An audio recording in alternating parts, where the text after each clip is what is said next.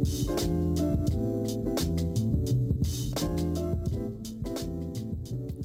is up, everybody? Welcome to another episode of the Sean Jones NBA Show. I'm recording this on Friday, February 23rd. Last night was the first night of games, so the NBA is back in action after the All-Star break. We had about a week off, and the festivities over the weekend were a little uneventful, but we're not going to talk about that today. For today's episode, I'm going to do contender tiers for every team in the league post All-Star break. So sample size is as big as it's going to get in terms of the season to this point. And we really have a pretty good idea in terms of what teams look like now. So with that said, I'm going to tier off all 30 teams into tiers based on where I think they stand as a contender to win the championship this season. So with that said, let's get right into it. So for these tiers, I just want to preface, this is not a ranking of who has had the best season. This is not supposed to mirror what the standings look like. This is not what team would I rather be for the next 3 years. This is not how does this team look currently right now. This is strictly an exercise to evaluate where teams stand in terms of winning the championship this season. So there might be a team that I think has a higher floor than another team. Maybe I think they have a better chance of making the second round than another team. But that other team might have a better chance to make a run. They might have a higher ceiling, a better chance to make the finals and maybe win the whole thing. So that will be reflected as such in these tiers. So I just want to preface that there's probably going to be some teams that you're going to think, why is this team ahead of this team? Have you seen them play at all this season? Because we're talking about the postseason. This is strictly for the postseason. Which team do I think has a better chance to make a deep run in the playoffs this year?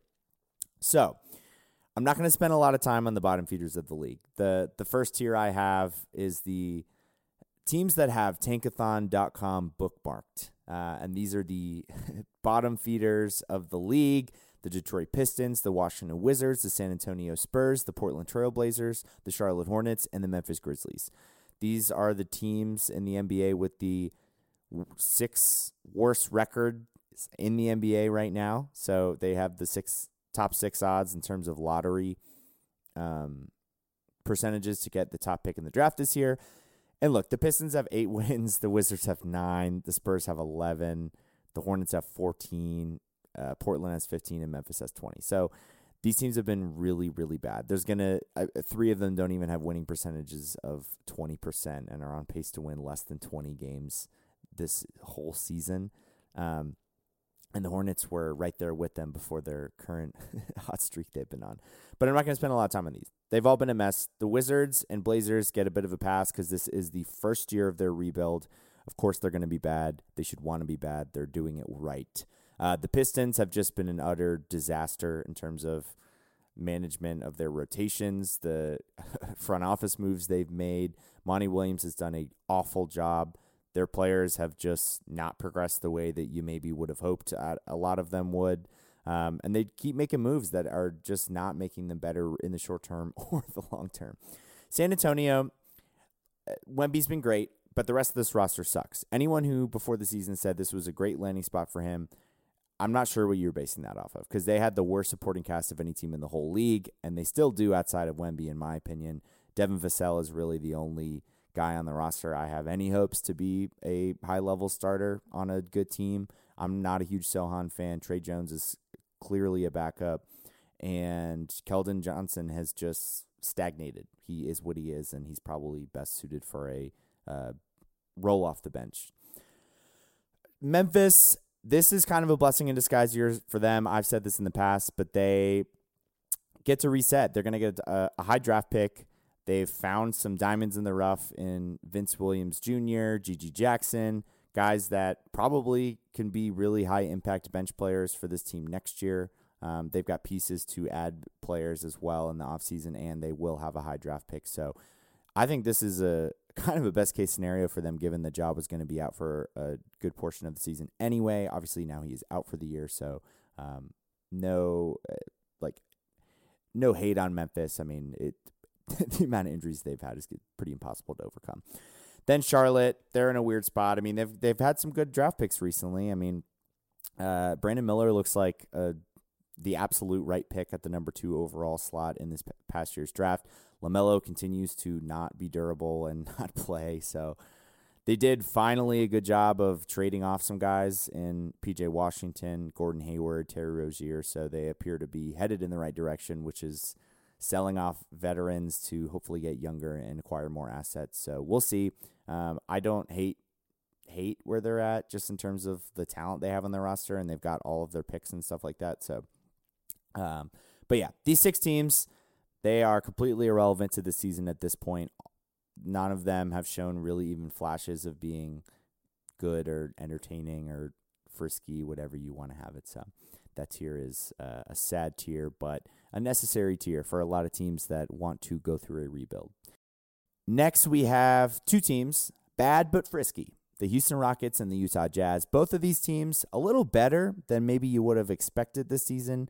Utah did the same thing last year, got off to a really good start, then kind of hovered around 500 for a while before trickling off at the end of the season. They've done a little bit of that this year. They didn't start quite as hot, but they did have a nice little streak on there. They're now 26-31.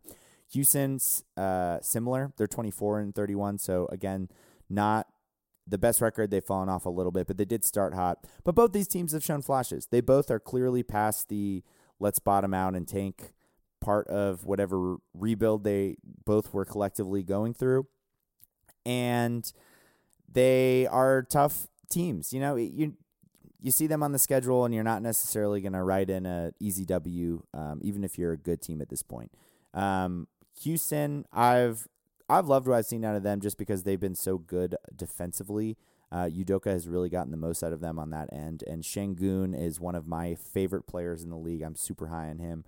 He's a little mini Nikola Jokic, and he's still super young. So I think they've got a really bright future. I think the Van Vliet and Brooks signings have proved to be really good signings just because they weren't super long-term commitments, at least on Van Vliet's front.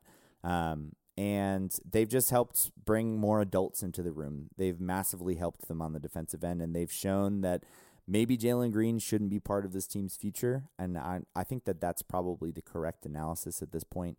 I'm not a huge Green guy. I don't love what he does. He's still a terrible defender. He's inefficient on offense. He doesn't have super good basketball IQ on that end. Poor shot selection at times. Doesn't give his full effort all the time. But now that Şengün has emerged, they have guys like Van Vliet. I still really like the Jabari Smith fit next to Şengün offensively at least. And I think he's going to still be a really solid player. But they are still a piece away. You know, they're not going to make the play-in. They don't have no shot at the playoffs.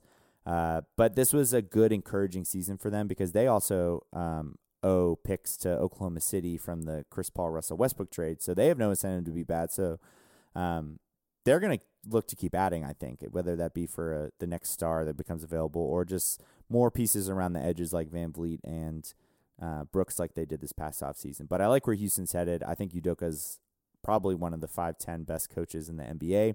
And they've got their cornerstone offensive star in Şengün, and he's only going to continue to get better. The Jazz, on the other hand, I think their roster, I like it a little less. It's kind of more of like a hodgepodge of misfit toys with like Sexton and Clarkson and John Collins. And Kessler has been not quite as maybe as good as people would have hoped this year just based on his breakout last year, but still solid, and he's going to be a really good player. Markkanen is having a comparably good season to we had last year. Could have easily made the All-Star game this season. But he's getting in there's mid to late 20s, so he's a guy that they might either want to consider moving soon or they got to start consolidating some of their assets to win around him because now they're going to probably stay in this 12 to 10 seed range for a while if they don't make any moves, just because I don't think they have a guy with the same kind of star potential as a Şengün, for example. And then they also have a lot of veterans to sell. I mean, they've traded some over the past few years, but it's a weird roster. Keontae George has looked really good for them in recent weeks, especially. So he might be a building block for them, and maybe the future is him and Kessler and Markkanen. But I like I said, Markkanen is definitely a lot older than those guys. Kessler and George are in their very early 20s. Markkanen's in the mid-20s, getting up to almost late 20s soon. So I don't know if the timeline fits exactly. I don't know what their plan is. They got 1 million picks, though, from Minnesota, as well as all their own picks. You know how Danny Ainge goes. He likes to compile assets and go big fish hunting eventually. So we'll see what they do. But they're frisky. Again, they've got enough talent, and they're really well coached as well. Will Hardy is maybe the next big thing in terms of young coaches once he gets a little bit more talent and structure on the roster, and a roster that kind of fits together a little bit better. They've just got a lot of guys right now that he can throw out there that I'm not sure he knows who's the clear obvious guy in a rotation when you're looking at like George versus Sexton versus Clarkson. Obviously you want to get your younger guys out there, but so 2 young frisky teams, 2 teams that will miss the play-in, will not have top picks, but at least they have some things to be looking forward to between what they have on the roster and just from an asset perspective, what they have moving forward. So the next tier we have the directionless teams. This is the Atlanta Hawks, the Chicago Bulls, the Toronto Raptors, and the Brooklyn Nets. These 4 teams, all in the Eastern Conference, some of which will probably make the play-in, some of which will not. It doesn't really matter. None of them are likely to make the playoffs. Maybe the Hawks or Bulls could sneak in the right matchup in a play-in. But even if they do, what's the point? What's the point? You're going to make the playoffs, lose in probably 5 games to a top Eastern Conference contender, and be in the exact same spot you were a year ago. So these are the teams that I don't really know what they're doing. The Raptors, you could have argued in the tier below this, but, they just traded a first-round pick for Kelly Olynyk, so it's hard for me to say they don't have a direction, because I'm not sure they do have a direction. They've made bad move after questionable move after head-scratching move over the last 5 years or so. The Bulls, I've already talked a little bit about them and just the baffling decision to not trade anybody at the deadline. They're probably going to lose DeRozan in the offseason for nothing. Zach LaVine is a damaged asset at this point. I'm not sure they're going to be able to get anything for him. Vucevic is getting up there in age. The bright side is Kobe White has looked pretty good this season, though I'm not really sure still like what kind of role he is best suited for. Not really a true point guard, a little undersized and frail to play 2-guard full time. Maybe best as a 6-man, could still be a hot take. I don't know. He's still getting better. He's still very young, but that's encouraging at least. The Hawks, I get why they didn't trade Murray. They've got time to trade him. He's got years of control. If they didn't have a deal they didn't like, then they can move him in the offseason, so I totally understand that. The Trae Young rumors are swirling. If I were them, I would not trade Trae Young. I still think he is someone worth building around, and picking Murray over him is questionable at best, in my opinion. It might just be from an asset perspective. They want to reset, and they're going to get more for Trae Young than they would for Murray, which is definitely true, but regardless, they have some good pieces. Jalen Johnson has been awesome this year. Just huge breakout season for him. He could be in the discussion for most improved. Clint Capella is getting up there in age, but Okongwu's looked good this season, extending his range a little bit offensively. And they've got some salvageable pieces, but they don't have control of multiple of their picks at this point. They have 2, if you want to call them even star players, I wouldn't even call Murray that at this point, but 2 supposed stars that don't play very well together, both of which have not played much defense over the past few seasons. They're clunky offensively, and they got to figure that out. The Raptors, I know I just said stuff on them, but they got a weird roster too. I don't know what they're going for. Scotty Barnes is a really, really good player to have from an asset perspective and just someone to build around, so at least they've got that going for them. But outside of him, I don't like much about this team. In terms of the fit, the pieces they have, they still do not have a lot of shooting. They still don't have a lot of ball handlers. They've just got a bunch of guys that are okay, and they keep trading away picks, and I don't know why they're doing it. The Nets are in probably the toughest position because they don't own any of their picks, but they have all Phoenix's picks, and they've got this just sad roster of probably all role players, weird fits. I mean, Cam Thomas, a guy who biggest black hole in the NBA, can get you 30 any night, but could also go 0 for 12. Ben Simmons, who could put up a triple-double any night, but doesn't play very often and is a total zero as a scoring threat offensively. Mikal Bridges, who has been a little disappointing this year compared to what the flashes he showed last season. And he's kind of proving that he probably was in a better role for himself in Phoenix than he has been in Brooklyn. Probably somewhere in between is where he really should be, because he really didn't have much He didn't have a long leash in Phoenix. He didn't dribble much. He wasn't creating shots at all, and he can do some of that. So sprinkling a little bit of that in with the role he was in Phoenix is probably what he's meant for, but as a number one option, clearly he's not that. And so they have no incentive to be bad because they don't have their picks. But in my opinion, I think you just take the loss. You can't make a bad decision because you're trying to salvage a previous bad decision. So to me, I would have just sold more of their players off. Total fire sale. Get bad. If you give those picks to Houston, it is what it is. You already made the deal. There's no point in trying to be mediocre right now just so your picks don't look as bad when you give them to the Rockets.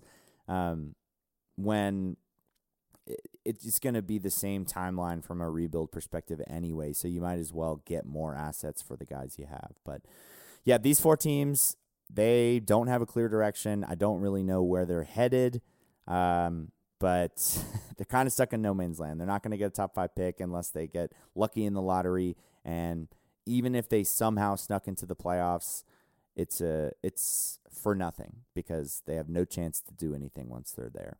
So next, we have 4 teams. This is the tier I call non-serious playoff teams. Teams that have been in playoff contention all season long.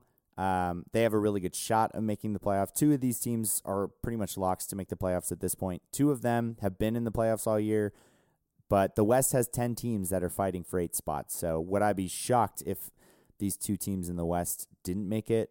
I would not be shocked. In fact, I think that they may unfortunately find themselves as the odd teams out, but we'll see. There's a lot of game left, and if they end up as the 7 or 8 seed, then obviously at least one of them will end up making it, and one of them is out of the play-in entirely right now in the 5 seed. So these teams are the Indiana Pacers, the New Orleans Pelicans, the Sacramento Kings, and the Orlando Magic.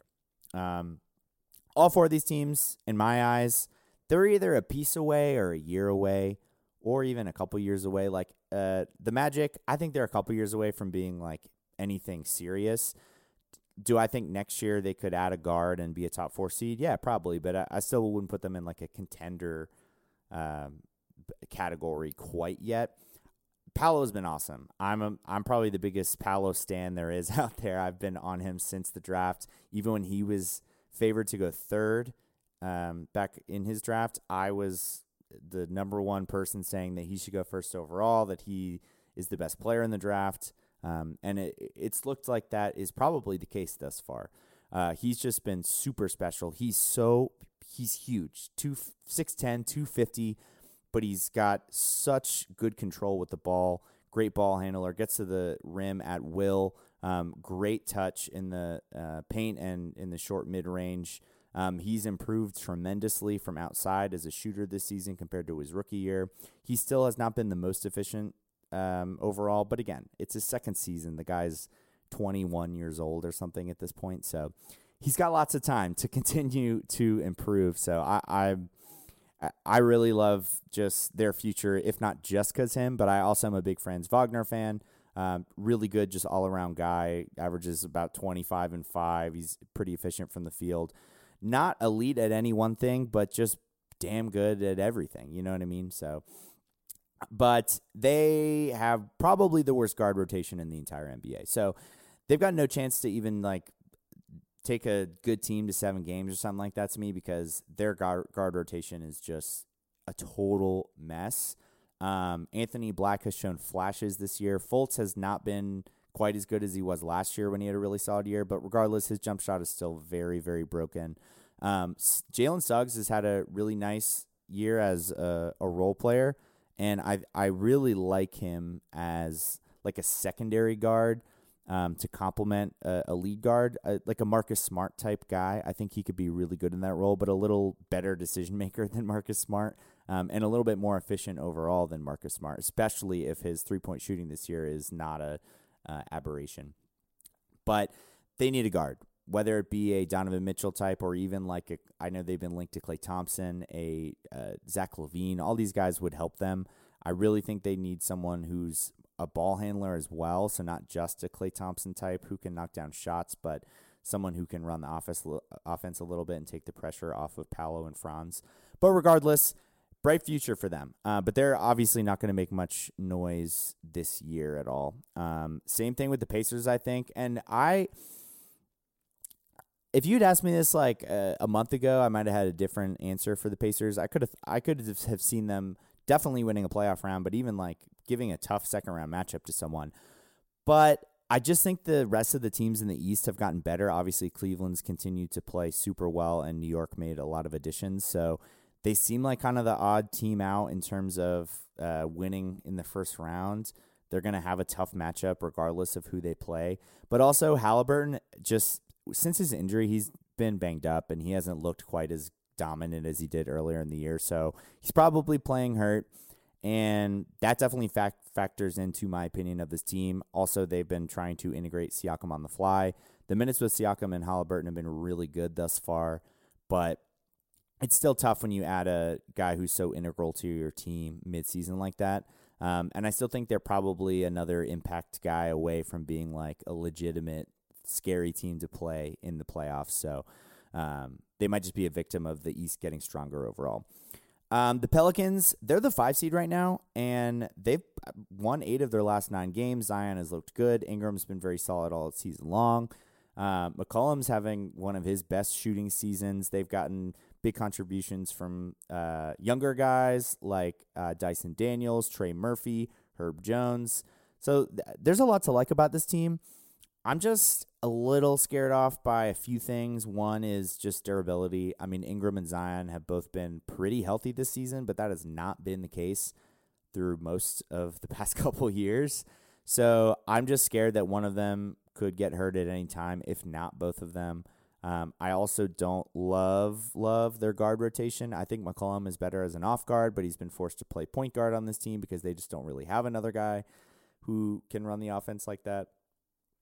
And they're also just really inconsistent. I mean, you see some nights they go out and bully another team because they've got size, athleticism, speed, and then other nights they just look totally beatable and they're not making shots. And I don't know. I just haven't seen the consistency out of them. I also haven't seen them.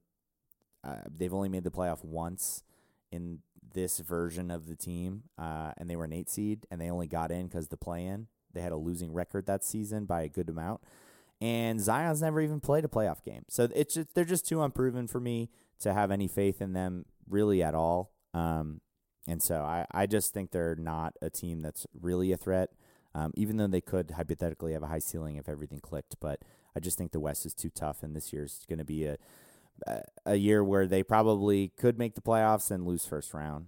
But it doesn't mean it's a bad thing. I mean, it's a stepping stone for them to continue to improve and figure out kind of what they want to do moving forward, whether that be trading one of Ingram or Zion or keeping both or upgrading the McCollum spot or consolidating some of their depth. I don't know. They've got a lot of options.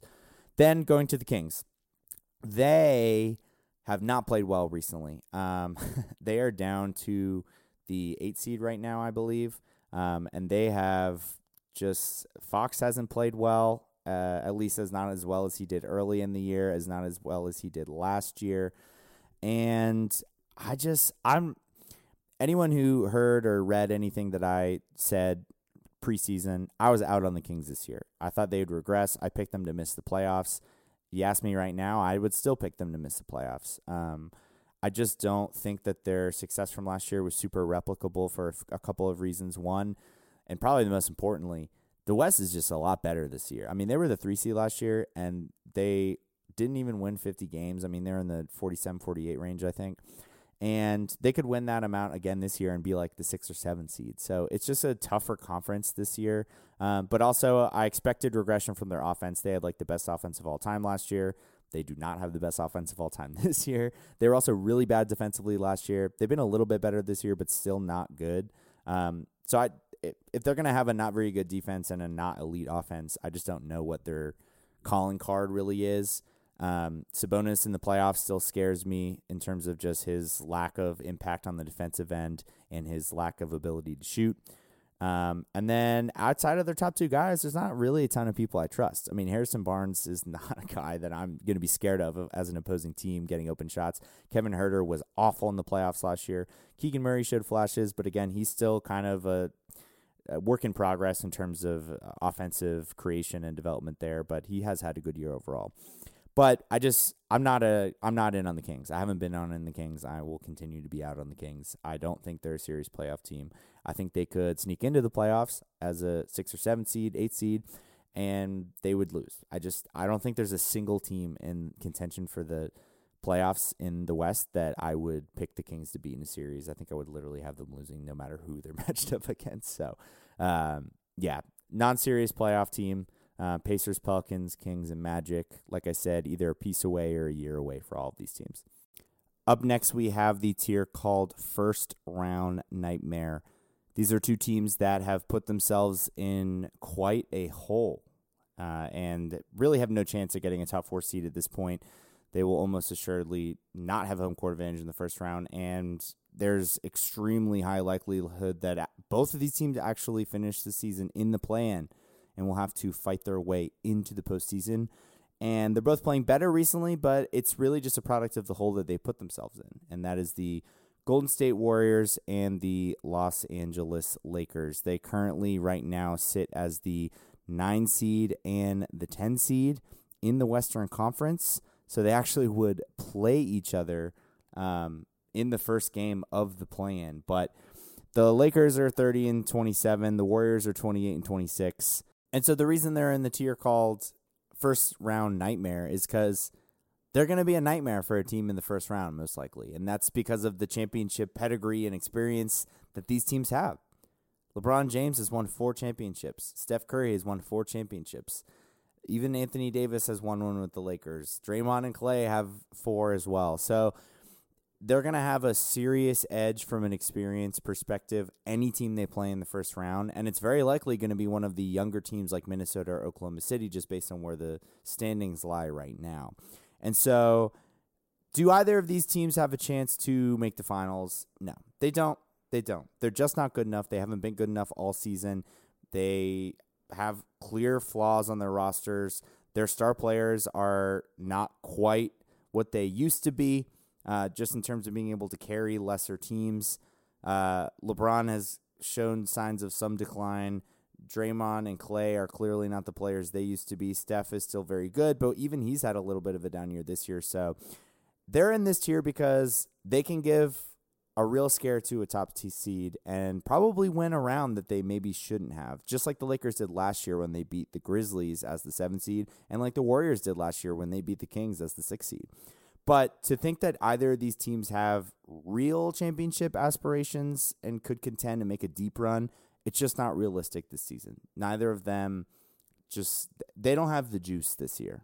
So starting with the Lakers, I was not as high on the Lakers coming into the season as a lot of other people were. People thought they were legitimate finals contenders. Not only finals contenders, championship contenders.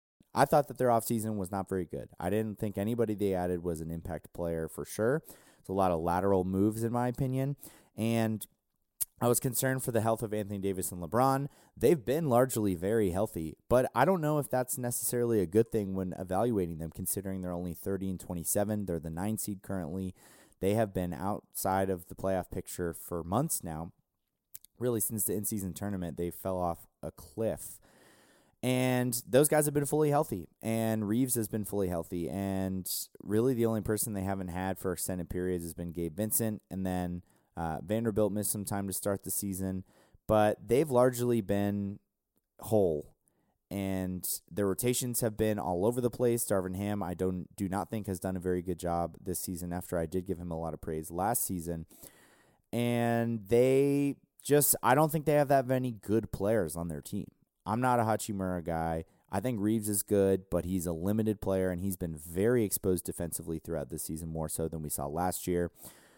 LeBron is just a little less consistent. He can't do it every single night. He's still so goddamn good when he's on. But I'm not sure he can be on for 3-4 playoff rounds. We saw him on for 2 playoff rounds last year, but then they got swept in the conference finals. So who knows? Anthony Davis having a great season, but was wildly inconsistent in the playoffs as well. So I haven't been a big Lakers guy, but look, any series you've got LeBron James and Anthony Davis and some semblance of a decent supporting cast, you got a chance in a series. So I do not think the Lakers are going to make the finals. I don't think the Lakers are going to make the conference finals. I think they could make the second round in the right matchup, depending on who they play. If they get one of the younger teams like Oklahoma City or Minnesota, I think they've got a chance. And a lot of that is just based on experience, pedigree, and the fact that they've been there before. And so it's just hard to rule out LeBron James, especially when he's got an Anthony Davis next to him. So out of respect for those guys, I think they have a small chance. But hey, they could miss the playoffs, legitimately. And so could the Warriors, honestly. So, and moving over to them, I've been low on them all year.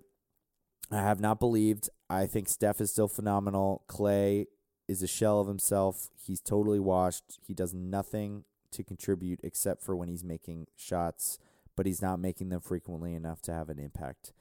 Draymond, I was concerned about his on the court stuff that has forced him to be suspended, but then he's come back and they've looked really good with him. And then Wiggins started the year terrible. He's been a little bit better, but they haven't needed him as much because Kuminga has been playing the best basketball of his career. Brandon Podziemski has been a just total steal for them from this past year's draft, and looks like not only a guy that could be a seriously really high-level starter in his career, but a impact contributor now as a rookie. So they've got a lot of guys, and the problem for them has just been finding the right rotation and mixing and matching guys in the right combination. And I think Kerr's starting to do that a little bit better. They moved Klay to the bench in favor of Pods, which I think was a very good move. Kuminga is getting a little bit more of the offensive touches and shots as he should. And then they've stepped away from the Klay and Wigginses of the world a little bit, which has been good for them as well. They've been playing better defensively than they were earlier in the year. And it's hard to, they got Steph Curry, Draymond Green, Klay Thompson, and Steve Kerr. That group of four, they've lost to one non-LeBron James team in the playoffs since their first championship. So, again, it's really hard to sit here and say that they can't have a chance against any team. Last year, they looked equally mediocre basically all season long, and then they went into Game 7 in Sacramento and completely dominated versus a more inexperienced team. And could they do that again? Probably. I think they could. If they're playing the Thunder, look, the one thing that can maybe bother the Warriors is size, which is what the Lakers did to totally neutralize them in the playoffs last year. A team like Oklahoma City, they don't have size. So they don't really have that thing to combat the Warriors' strengths. And so could the Warriors knock off the Thunder? It's possible. I'm not going to rule it out. Out of respect for that group, respect for the dynasty they've had, respect for Steph Curry in particular, and Draymond Green to an extent defensively, I got to say they have a chance. They have a small chance. But I have significant hesitancy not only for the Warriors, but also for the Lakers, just in terms of making a conference finals, for example. I just don't see it. I don't see them winning 2 rounds. These teams have just not been consistent enough, not been good enough. A lot of their guys seem a little too past their prime, or just the role players haven't performed, or there's injury risk, or they are undersized in the Warriors' case, poor guard play in the Lakers' case. There's just too many things that could go wrong, and they'd need a lot to go right to have a chance to win more than a round. So that's probably where they peak out, is just an upset victory in the first round. So now we move to some of the better teams. This next tier, and I think this is going to be a little controversial in terms of the order of my next 2 tiers.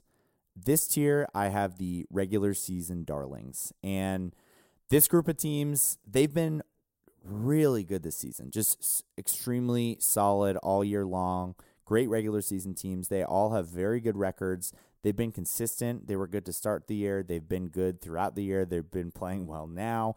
But unfortunately, none of them have really proven anything in the playoffs at this point, and that's why I'm a little concerned about them just in terms of contenders. Like I said at the beginning of this podcast, this is not who's had the best year. This is not who's the best team. This is who do I think can contend at a high level in the postseason the best.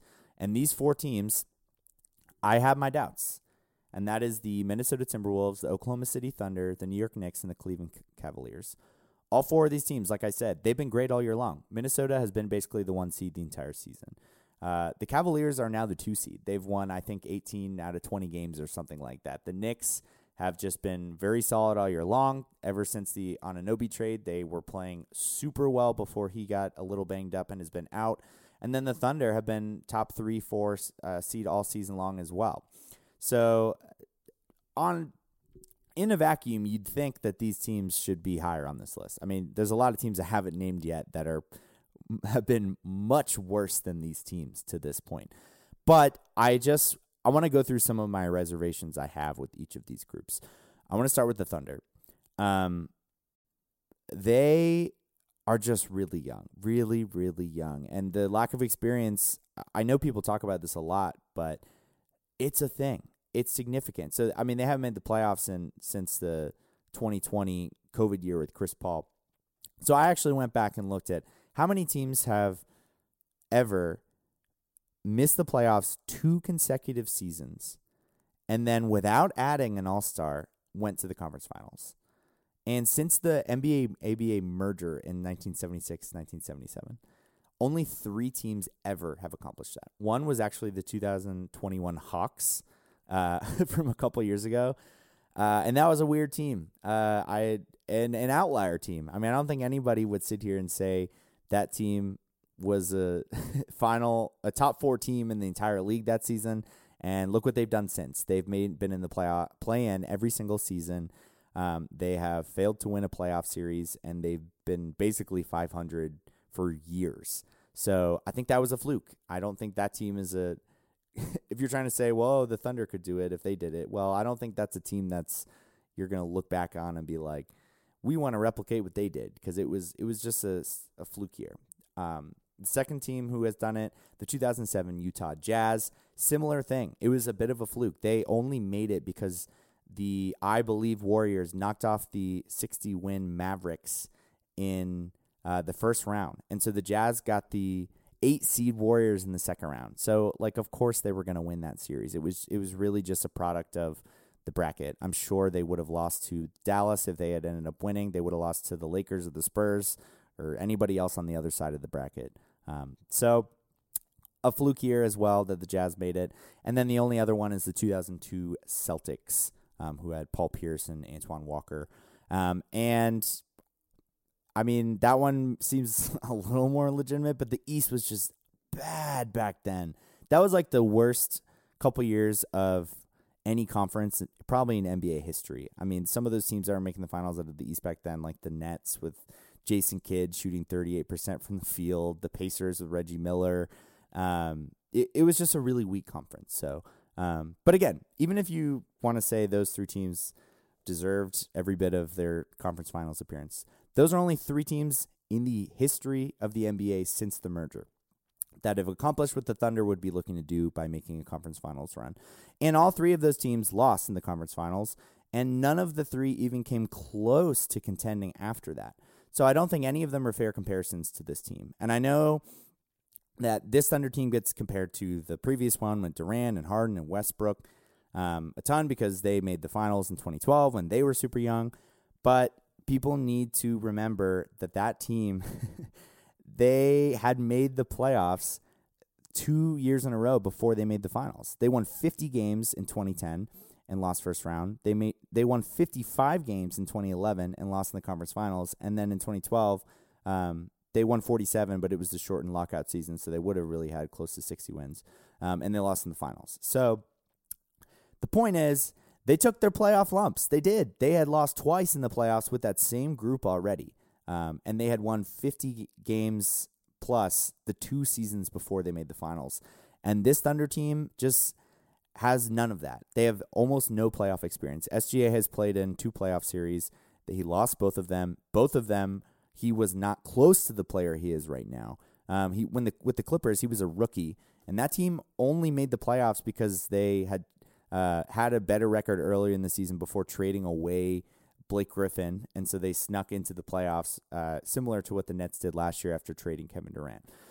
Then with the Thunder, SGA was not the first option. Chris Paul was. He was arguably not even the second option because Gallinari was close to 20 points per game on that team as well. So that role versus what he has now, totally different. I'm not saying SGA's success won't translate to the playoffs. I'm just saying that when you're number 1 on the scouting report versus number 2 or 3, it's a completely different story in terms of the experience in the playoffs. Then you look at the rest of the roster. Josh Giddey never played in a playoff series. Chet Holmgren is a rookie. Hasn't even played through a whole season yet. Jalen Williams never played in a playoff series. Other Jalen Williams never played in a playoff series. Isaiah Joe never played in a playoff series.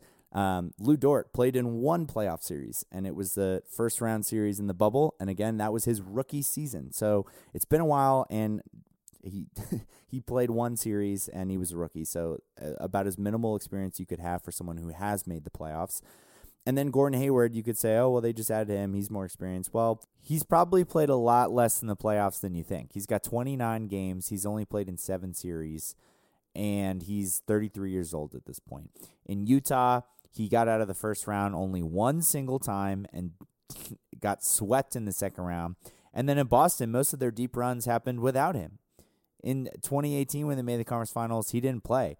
2019, they lost second round. And then 2020, he didn't play the entire second round and was a non-factor in the conference finals as well. So they just don't have the experience. And like I said, it is completely, utterly unprecedented for a team to go from not making the playoffs for multiple years to the conference finals. And I'm not saying that they're not a good team. They're a great team. They're super talented. They're very young. They're going to be extremely good for the next 5, if not 10 seasons with the young talent they have and all the assets they have to add around it. But I'm not gonna ignore history, and so I just don't see them being a team that can overcome 50 years of NBA history. So I also don't love that they didn't add a center at the deadline, so I'm a little wary of their size. They're going to have to play bigger teams like Minnesota, Denver, the Lakers. All of these teams are going to be able to bully them because I think while Chet is a extremely good and versatile defender, he's obviously frail, and they don't have a lot of other guys around him to be able to support him there. Then moving to Minnesota. They're probably the team in this group that I have the most confidence in, but I'm still just really hesitant on a couple fronts. One, they're not going to have the best player in basically any series they play in the playoffs. If they play the Thunder, SGA will be the best player. If they play the Suns, Kevin Durant and Devin Booker will be the top 2 best players. If they play the Lakers, LeBron or Anthony Davis will probably be the best player. If they play Denver, Jokic will be the best player. If they play the Clippers, Kawhi will be the best player. If they play Dallas, Luka will be the best player. If they play Golden State, Steph will be the best player. So as much as I love Anthony Edwards, and he gets a lot of love, and he deserves most of it, but he's still a tier below those guys. Like, he's not quite that perennial, no-brainer, all-NBA production and efficiency and talent to this point. He's been really, really good. Don't get me wrong. Very good. He's the best player on this team, the number 1 seed in the West basically all season long. But anyone who thinks that he's on the tier of a Booker or an SGA or a Tatum or a Kawhi or any of those guys, like, he's just not. He's a tier below, and it's okay. He's still so goddamn young that it's okay. It's not a knock on him. Like I said, I'm just talking about this season. 2-3 years from now, that might not be the case anymore. But he just hasn't quite taken that leap, and he still has a little bit of some, like, late game bad decision making, takes bad shots, little stuff he needs to work out, I think. And once he does that, I think that it's going to really elevate him probably to that level that I'm talking about. But for right now, I just don't think that he's really there yet. Also, Karl Anthony Towns has been just not very good in the playoffs to this point, and he has a lot of that same sort of low IQ, turns the ball over at like the worst time possible, just doesn't have his head in the right space in the most important moments. I mean, the guy got benched in a game he had 60 points in, if that tells you anything. So I get really worried about him in big situations in the postseason as well. So you got two guys who are kind of immature players, questionable basketball IQ at times, and then you throw in Rudy Gobert, who all the flowers to him. He's been awesome this season. He has silenced basically all of the doubters who were shitting on him in that trade last season. He's the front runner for Defensive Player of the Year, and rightfully so. He's a first ballot Hall of Famer in my opinion, and he's having a great year. And he could have made the All-Star team, and I wouldn't have batted an eye at it. But we haven't seen it in the playoffs. We just haven't seen it, and I'm just worried. I mean, we've seen him in the playoffs a bunch, and he's gotten exposed almost every single time. Any team that has like elite guard play has just eaten him alive. I mean, honestly, Luka didn't even play in that series for the whole time, but Brunson tore him up when they played in his last season in Utah. He's been totally destroyed by the Clippers in the past with Paul George and Kawhi when they went small ball. He has been extremely exposed against the Harden-led Houston Rockets as well. So it's just like, how many times do we have to see it before that's probably what we know is going to happen? So I'm not saying it's definitely going to happen, but it's a concern for me. So it's just a lot of things to add up. The Gobert worries in the playoffs, Ant being a little tier below the other top stars on the Western Conference contenders, and then Karl Anthony Towns just making bonehead decisions late. And then you got Mike Conley, who's been great this year, but they've just been asking a lot from him given his age and just the mileage he's put on himself at this point. Jaden McDaniels as well. I'm a big McDaniels fan, but do I absolutely trust him to make a big open three-pointer in the playoffs? Maybe, not sure. We'll see. And I don't love a ton of what they have off the bench after Naz Reid. I mean, they traded some depth to get Monte Morris. I like him as a backup point guard, but their wings, Kyle Anderson has not been very good this season. Nickeil Alexander-Walker he's had a career year this year for them, but I don't know. There's just a lot of question marks for me, and I'm not sure that I'm going to pick them over a more experienced team with better star power. But they're going to be the 1 seed, most likely. We'll see. Top 2 at least. And so I'm sure they'll probably win at least a series. I'm just talking about making a deep run. That's what these tiers are about. Could I see them making the finals? Could I see them winning a championship? And quite honestly, the answer to both those questions is just no. I can't see it this season. Moving to the East teams, the Cavaliers, they have been playing better basketball than any team in the league for the past month and a half or so, 2 months. They've just been not losing games. And it's really impressive what they've been doing. They've been totally elite on defense. They've been playing much better than they had earlier in the season offensively. They have Garland and Mobley back. Their wing rotation is much improved from last season with Max Strus, Georges Niang. They still have LeVert and Okoro there as well. Sam Merrill has been a revelation shooting the basketball for them as well. And Donovan Mitchell's having another career year. Jared Allen was in the conversation to make the All-Star team this season, and rightfully so, because he's played so well on both ends of the floor. And now they're just getting Mobley and Garland back, and those guys can just need to fit in. There's less pressure on them right now because they were already playing so well without them that they just kind of need to come in and contribute where they can. But even with all that, I cannot shake that playoff series last year out of my head. It was so concerning.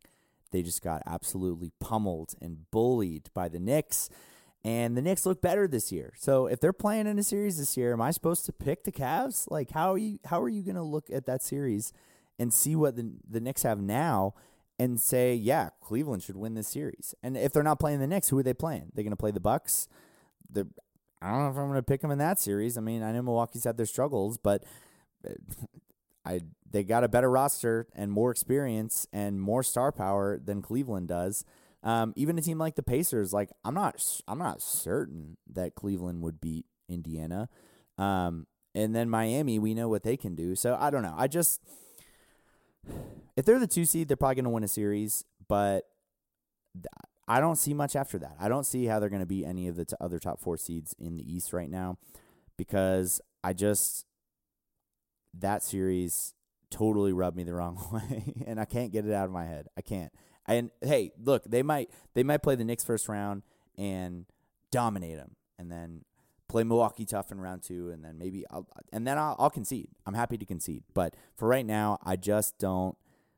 I want to see it first, and that might be a bad reason, but I just want to see it before I can believe it for this team. And then with the Knicks, they beat the Cavs last year in the playoffs, but they got a real star power deficiency, in my opinion. Brunson has been truly phenomenal this season, just great. He's a deserved all-star. He should make All-NBA as of right now, unless things change, he gets hurt or other players emerge. But he's been that good. He's been a top 15 player this season. He has. But again, just like I said with Anthony Edwards, he's not going to be the best player in almost any series he plays. Like, if he plays Boston, Tatum's better. If he plays Milwaukee, Giannis is better. If he plays the Sixers and Embiid is playing, then Embiid's better. If he's playing the Cavs, I personally think Donovan Mitchell is having an probably even better year than Brunson and has much more of a track record. So I think Mitchell's a better player in that series as well. If they play Indiana, like Halliburton is probably better than him in my opinion at this point. I think Jimmy Butler in a playoff setting is better than Brunson. So I just think that they're not going to have the best player in any series they play. They might not even have the better second best player in any series they play either, because Randall has been so bad in the postseason, arguably the worst postseason high-volume player in NBA history, compared to guys like Jaylen Brown, Dame Lillard, Tyrese Maxey, Pascal Siakam, Bam. Like, there's a lot of really good second options in the East too, and I don't know if Randall is going to be able to outplay those guys. So if they don't have the better first best player or the better second best player, it's just really, really tough to win a series. I know they're deep as hell. They got a lot of shooters, a lot of defenders, a lot of wings. Their big men have played phenomenal this season, particularly Hartenstein since Mitchell Robinson went down.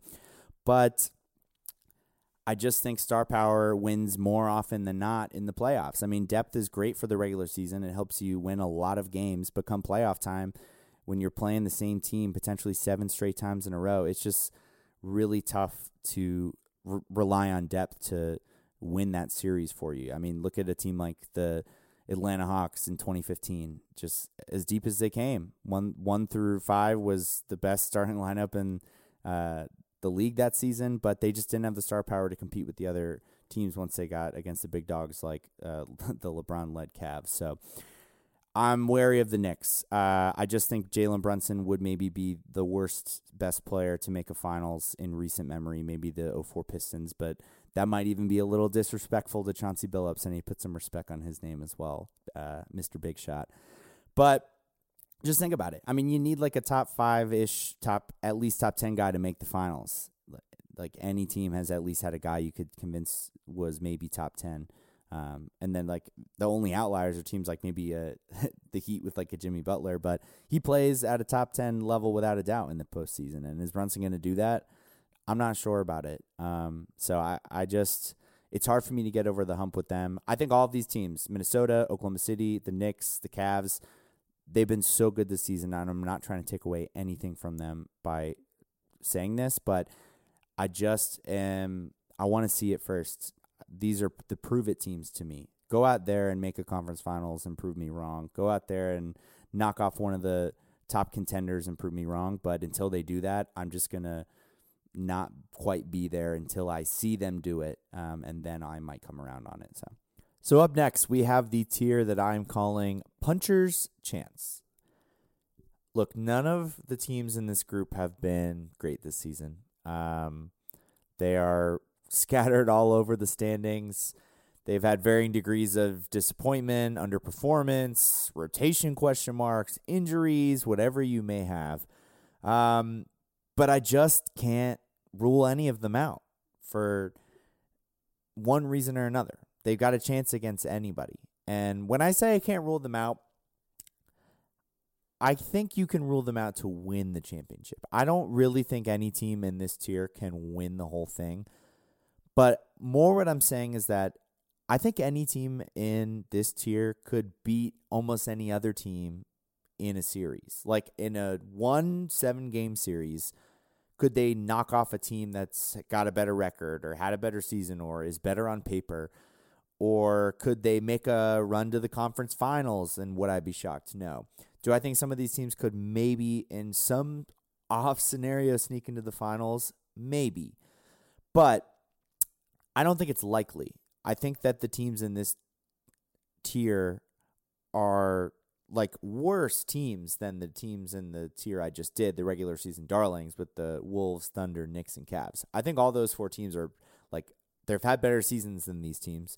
They're probably better teams than these teams. And look, does that mean I'm picking these teams over the regular season darlings in a series for sure? No. I actually think that there's probably a good chance that the teams in the tier below this would beat the teams in this tier in a series more often than not. But again, I'm not talking about a series. I'm talking about making a run. Who can contend for the finals? And I think these teams have a better chance at that than the other teams, even if they wouldn't be favored in a series against them, even if they might lose in a series against them.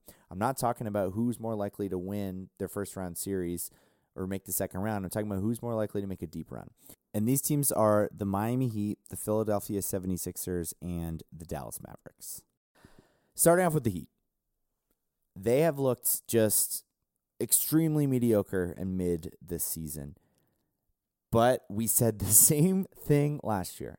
Last year, at this time, on this exact date, Miami was 32-27, and they were the 7th seed.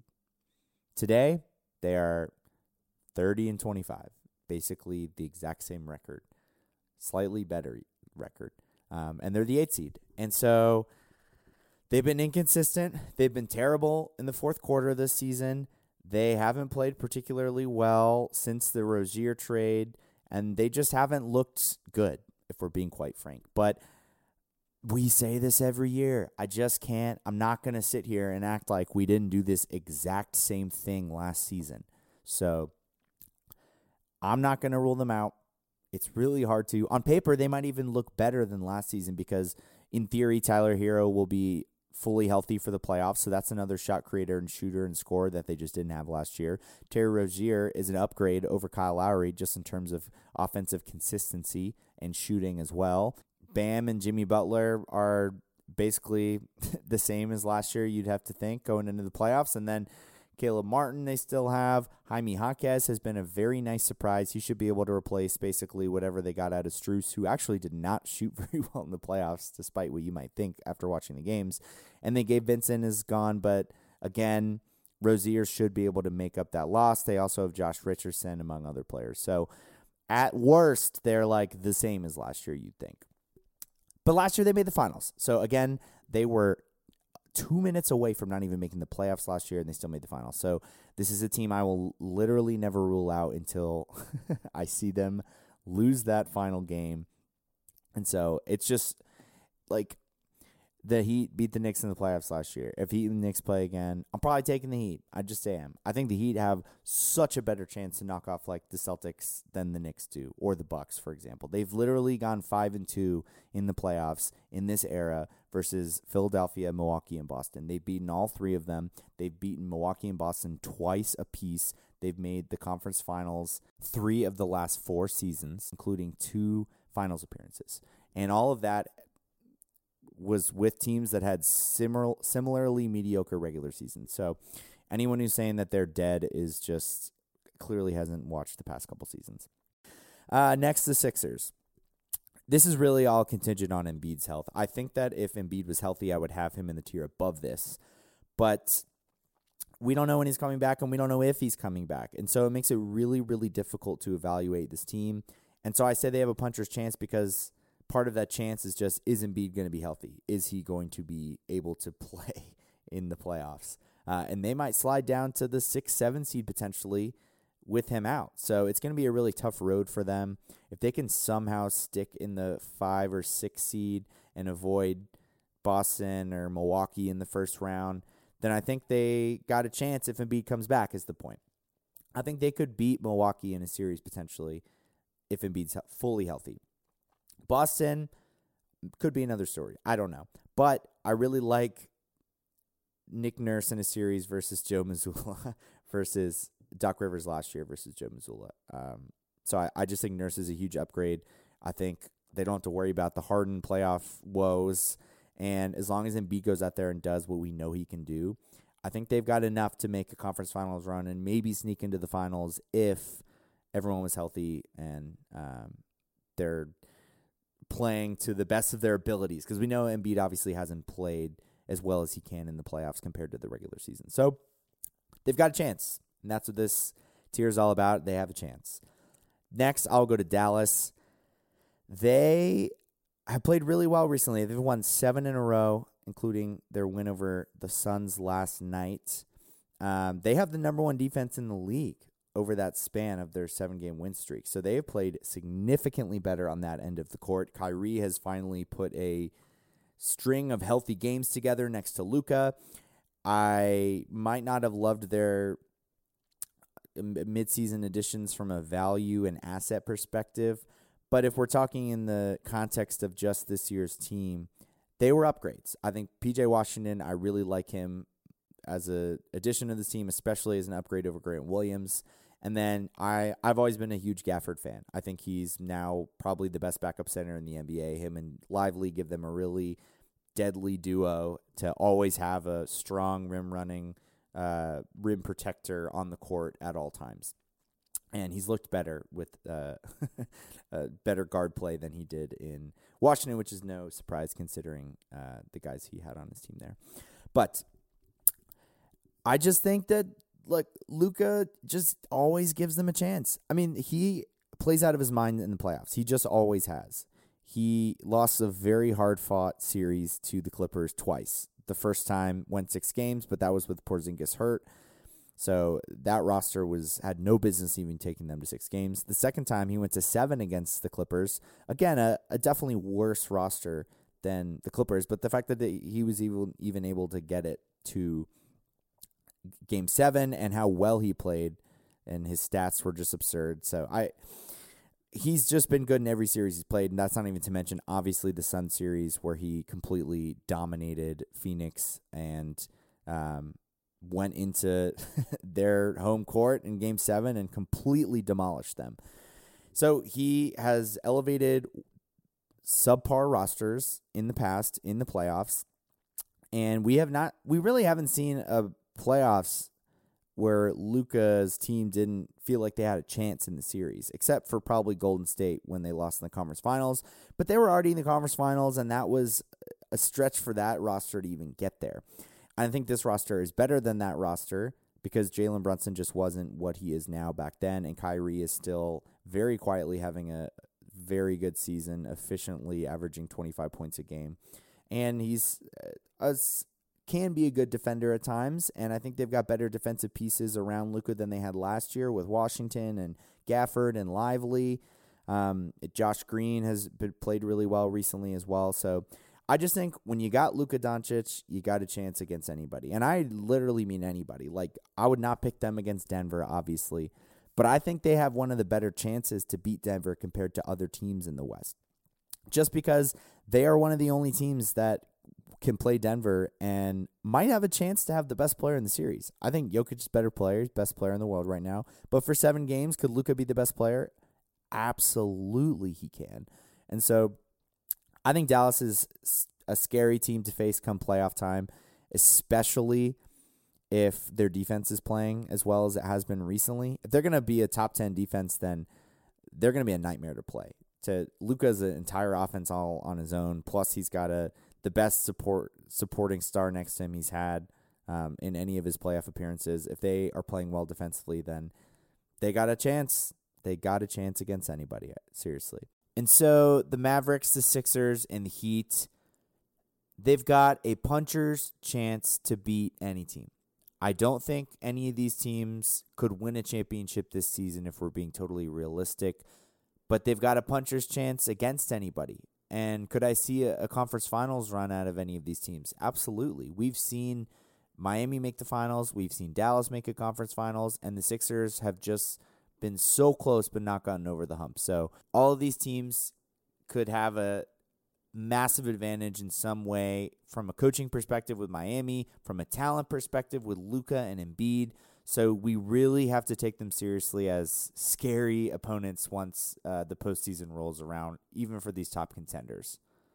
But now I want to move to the group. There's 5 teams remaining, and these are the 5 teams that I think really have a shot to varying degrees. But if you ask me how many teams do I think could legitimately win the championship this season, I'd say 5, and it would be these 5. I think everyone that I've named so far has a chance to make a run in the past couple tiers, but I just don't think they've got 4 playoff series wins in them. So this next tier is the flawed threats tier, and this group is the Phoenix Suns and the Milwaukee Bucks. These 2 teams clearly have flaws. Milwaukee has been kind of a mess all season on the defensive end of the court. They were winning in spite of their defense. They were been winning close games, so their record was maybe a little bit better than it should have been. And they fired their head coach, Adrian Griffin, and hired Doc Rivers, and they're now 3-7 in the games that Doc has coached this team. And so they've looked really bad recently, and they were a top 2 seed basically all season long, and since have sputtered a little bit down the standings. I believe they're the 3 seed now, but they're in real danger of falling to the 4 or maybe even 5 seed if they don't pick up their play soon. With all that said, though, it is undeniable the talent and star power that this team has. Giannis, Damian Lillard, Chris Middleton, Brook Lopez, they've been a really good team when those 4 have been on the court, and their depth is not phenomenal, but it's good enough, I think. I mean, I think Pat Bev was a good trade for campaign for them. Bobby Portis has been a consistent playoff contributor for them over this era of Bucks basketball. Connaughton's not had a good year, but we have seen him contribute in the past. They've got some young guys that have actually played pretty well, in Andre Jackson specifically. And I know the 3-7 start under Doc is anything but good, obviously. But if you've watched, there's little things that they're working through that I think are going to pay off in the long run. So they have the 11th best defensive rating in the league over those 10 games, after being in the 20s for most of the season, if not just the late teens. But they've been bad on that end, and they've been much better on that end. And you've seen them make more adjustments on that end in certain games. The reason they've been losing is because their offense has fallen off a cliff. They were top 5 all season long, and now they're 22nd offensively. So I don't think they're going to stay 22nd on offense all year long. I think they will get better there. But I think some of the defensive stuff is a little bit more translatable. I mean, they've been pretty solid defensively in the minutes with their top 4 guys. I mean, you have to remember, Brook Lopez was 2nd in Defensive Player of the Year voting last year. Giannis has 1 Defensive Player of the Year in the past, and he's still in his prime physically, so it's not like he has declined there or anything. I know Dame has not been great there. I know Malik Beasley is bad on that end of the court, and Middleton is still... He's really been ramping up from his injury all season long, and he's currently out right now because he sprained his ankle right before the trade deadline, the All-Star break. But the point is, they've been passable on that end recently. Not even just passable. They've been pretty good on that end. And so if they can keep that up and get their offense back a little bit to what they had before, and Doc can stop making all these excuses and stuff, the Bucks are still a legit contender to me. They've got star power. They've got championship pedigree. They've got experience. They can go toe-to-toe with anybody. They have a top 2 player in the world right now, and next to him they have a probably top 15 player who, Dame has not been great this year. His shooting numbers are down across the board, but does that mean he's washed? Maybe compared to what he was, but it also could just be, I know I know this sounds silly, but he's going through a divorce off the court. He just got traded. There's been a lot of change recently, so it could legitimately just be him getting used to the system and a lot of off the court stuff going on. So I'm not just going to sit here and be like, Dame sucks now, because he doesn't. We saw what he did in the All-Star game. I know there's no defense being played there, but the guy can still shoot the hell out of the ball and is one of the best shot creators we have in the entire league. And I think come playoff time, it's really going to pay off having him rather than Drew Holiday, especially in the half-court offense. So I know the Knicks have looked better recently. The Cavs have played much better recently. The Pacers have beaten this team like 4 times already. But I'm sorry, I'm not taking anybody in the East outside of Boston over the Bucks. I'm just not. We've seen them win a championship with the majority of this core. They have at least a passable head coach now. They've looked much better defensively than they had to start the season, and they have a top 5, probably top 2 player in the world. So I'm just not going to sit here and act like none of that stuff matters. I know the approval rating on this team is about as low as it gets right now, but I have not wavered. I have said I will wait out the Bucks. I have never jumped ship on them as a team that is still a contender. I still believe they are, and a flawed one. That's why they're in the flawed threats tier, but they've got as good of a chance as anybody outside of Boston in the East right now, and I would pick them in any series except for against Boston right now. The other team, the Suns. The Suns have had a roller coaster season. They're currently the 7th seed, but they were the 5 seed going into their game last night. So they had actually been climbing up the standings after being in the play-in picture for most of the season. But since their Christmas Day loss to Dallas, they are 19-8. And in that span, they have the 9th best defense in the league, the 5th best offense, the 7th best net rating. So they've been a really good team over the last 2 months, really, almost. A legitimately good team on both ends of the court. And a lot of that has to do with health. I mean, Bradley Beal has played the majority of that span. He did miss the past couple games with a hamstring thing, but I don't think it's supposed to be too serious based on what they're saying. I think he's listed as doubtful tonight, but it's good that he's not out. He still had a chance to play. But him being healthy, paired with Booker and Durant and Grayson Allen shooting the lights out of the ball this season, almost 50% from outside. Nurkic has legitimately been an upgrade over Ayton on both ends of the court. Ayton is probably a more versatile defender, but if you look at his defensive metrics this year across the board, Nurkic's are significantly better. He's been a better rim protector, just better on that end all around. And then offensively, he's not the finisher inside that Ayton is, but he spreads the floor a little bit at least, which Ayton could not do. And he's also a significant upgrade as a passer, playmaker, and just a connector for this team. That Ayton is one of the worst centers in the league in terms of moving the ball and playmaking for others, whereas Nurkic is one of the best. So that's been doing wonders for them offensively. I also really like the addition of Royce O'Neal. Going into last night, he had a 106 defensive rating, which was first on the team. He led the team in plus minus, and he had shot 46% from 3. So he'd been playing super, super well on both ends of the court for this team. He just gives them another guy they can trust, and that's really all they need. They got 6 guys they can trust with their big 3, Nurkic, Grayson Allen, and Eric Gordon, and then Royce O'Neal just adds a 7th, which is massive for them, especially come playoff time. So the concerns with this team have been their defense. They are 15th in the league right now, which is plenty good enough. I mean, Denver was 15th last year when they won the championship.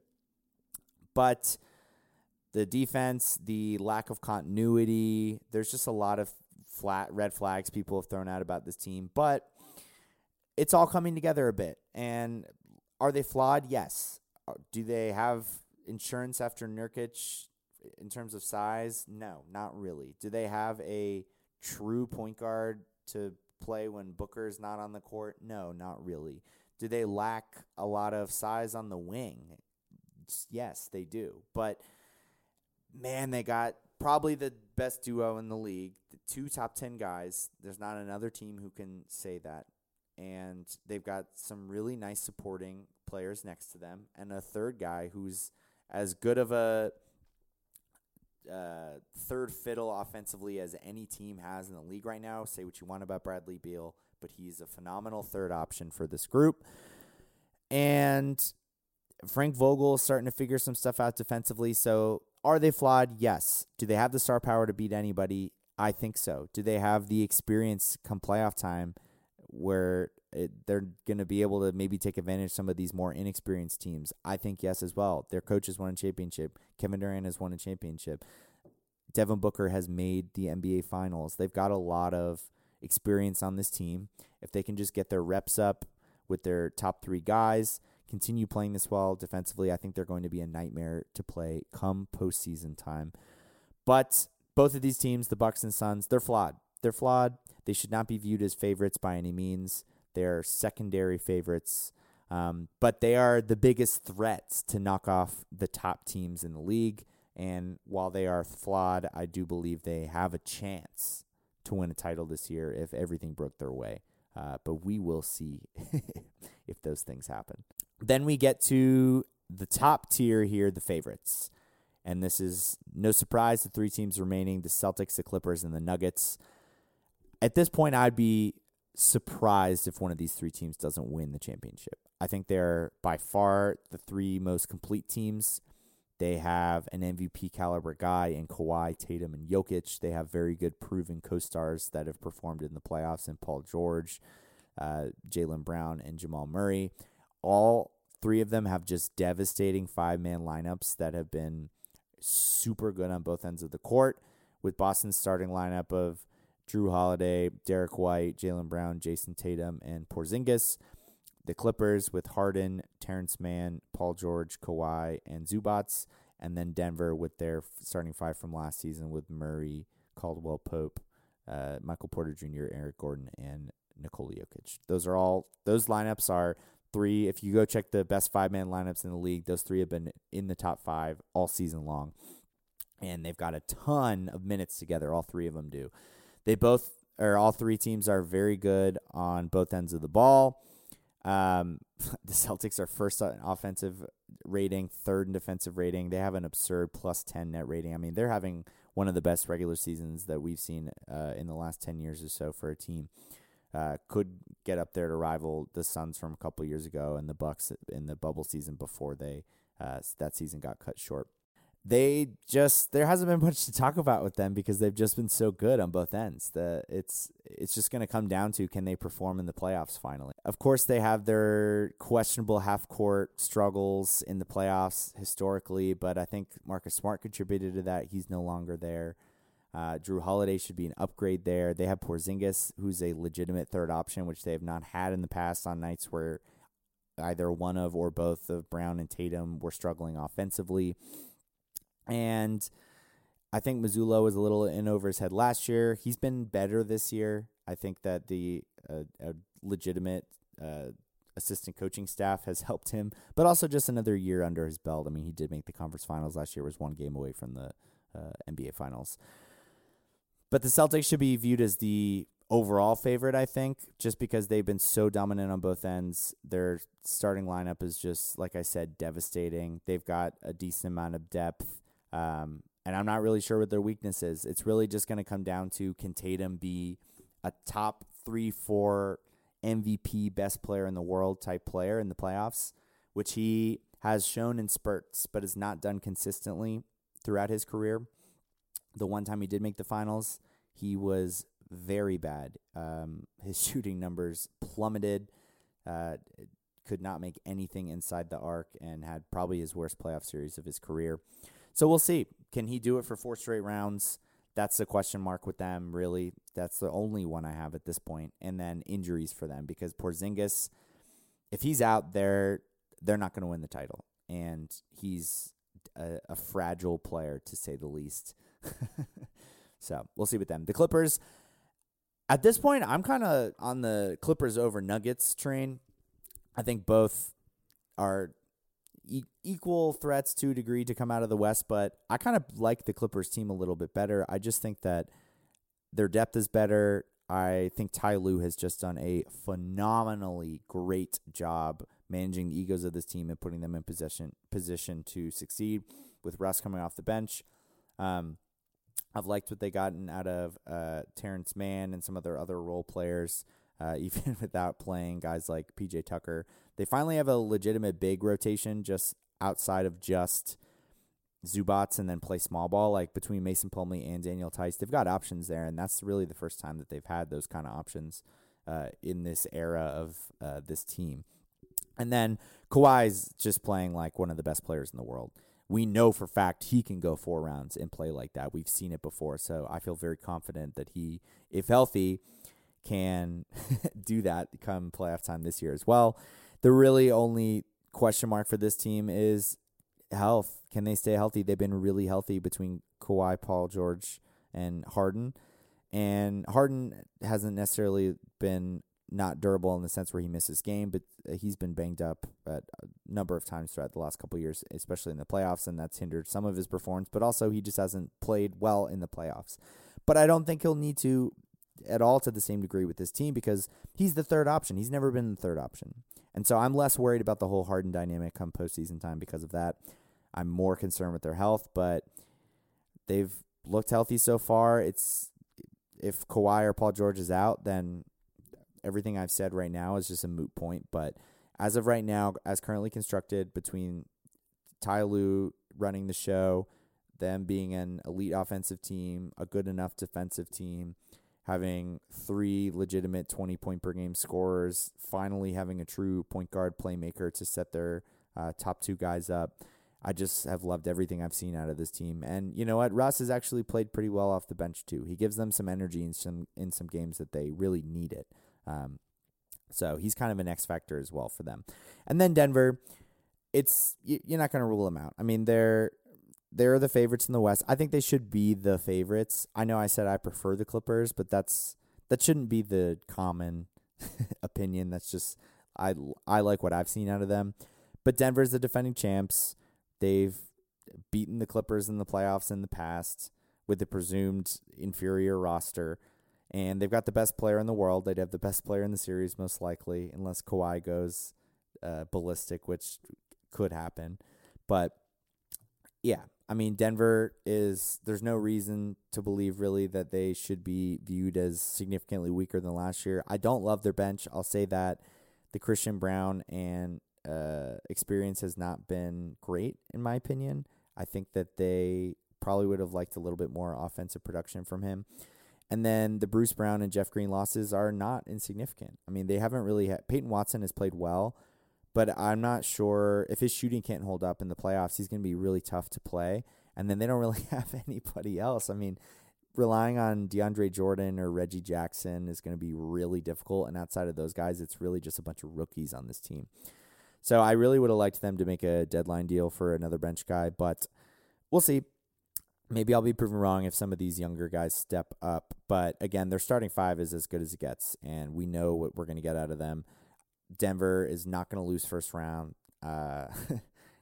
That's like the one thing I'm sure of in the Western Conference. I think a lot of these teams could beat a lot of other teams, but I know that they're at least going to be there towards the end, probably the conference finals. Unless they get in some weird seed scenario where they're playing the Clippers in round 2, then I don't really see them finishing or losing before the conference finals. But it's going to be a really fun series if those two play. And I think it's probably going to be Boston versus the winner of whoever wins that series in the finals this year. And I think the Celtics should be the favorite based on their performance. But I wouldn't be shocked if either of the Clippers or the Nuggets beat Boston. And I think, like I said, I'd be surprised at this point if one of these 3 teams doesn't win the whole thing. And I'd be pretty surprised if either the Clippers or Nuggets don't represent the Western Conference at this point. And those 3 plus the Bucks and Suns are really the 5 that I see as having a chance to win it this season. But then outside of that, I this idea that like 11, 12 teams could win the finals, that's never the case. And it's not the case this season. I know there's a lot of parity, but I just think you play this season out 100 times. I think the Celtics, Clippers, or Nuggets win the championship like 80 to 85 of those times. Then maybe the Bucks or Suns win it 5 to 10 times each or something like that. And that's going to do it for this episode. That is how I see the dynamic of the league right now in terms of contending teams. I think there's 3 clear favorites that I'd be surprised if they don't win. There's 2 other flawed teams that are threats to win it, but more secondarily. And then I think there's about 5 teams that have a chance to at least make a deep run, but probably won't ever have enough to win the championship this season. But we are hitting the stretch run here. We've got a couple months left in the season, so it'll be very fun to see how the seeding shakes out. If some of these struggling teams that have been in the play-in can get up and out of the play-in, if some of these teams that have been playing well all year end up falling down for injuries or whatever reason. But I'm very much looking forward to seeing how things play out and could not be more excited for the playoffs to get starting in just a couple months. So with that being said, thank you so much for listening, and I will chat with you soon.